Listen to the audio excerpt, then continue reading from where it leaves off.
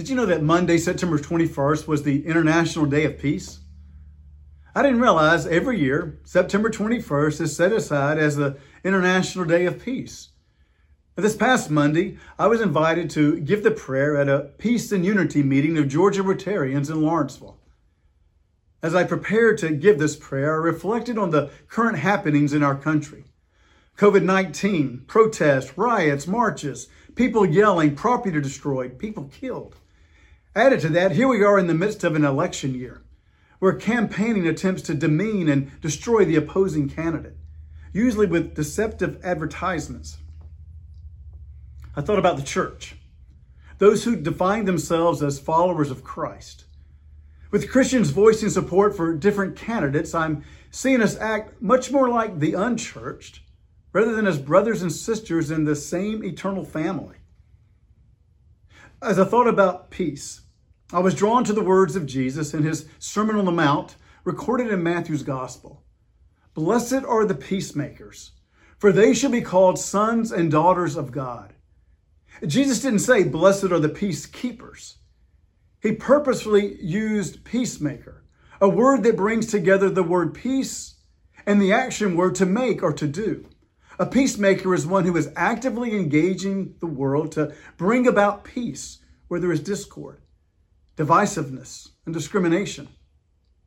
At that point, I realized throughout most of my ministry, I've seen the church take the role of peacekeeper rather than peacemaker.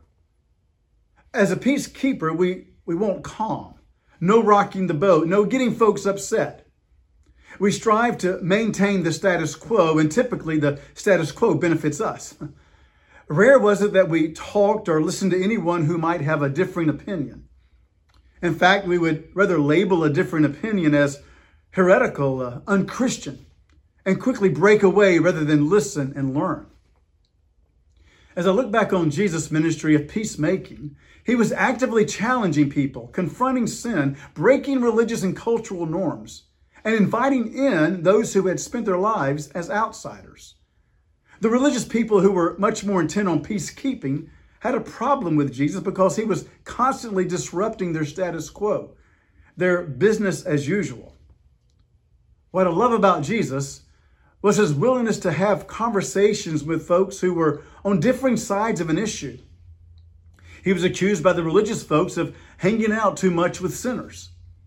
But we also see him having dinner in the home of a Pharisee. And he also has carrying on a conversation with Nicodemus, a religious leader and member of the Sanhedrin. Jesus didn't say, blessed is the one who sits peacefully. Neither did he say, blessed is the one who only prays for peace. He said, blessed is the peacemaker. To be a peacemaker doesn't mean you put away your viewpoint or opinion. It means that your main concern is to bridge the chasm that our sin, pride, and selfishness has created. Like Jesus, you challenge the norms. You speak honestly about the injustice and oppression you see. Yet you respect every person because you're motivated by agape love. As a peacemaker, you have skin and heart in the game. But no, you'll be criticized and probably ostracized. And finally, we look to Jesus, the ideal peacemaker, and we see that he was willing to give his time, energy, and even his life to speak and act for the least of these, and ultimately reconcile people to God for a lasting peace. Yes, what the world needs today is more than just peacekeepers. We need peacemakers.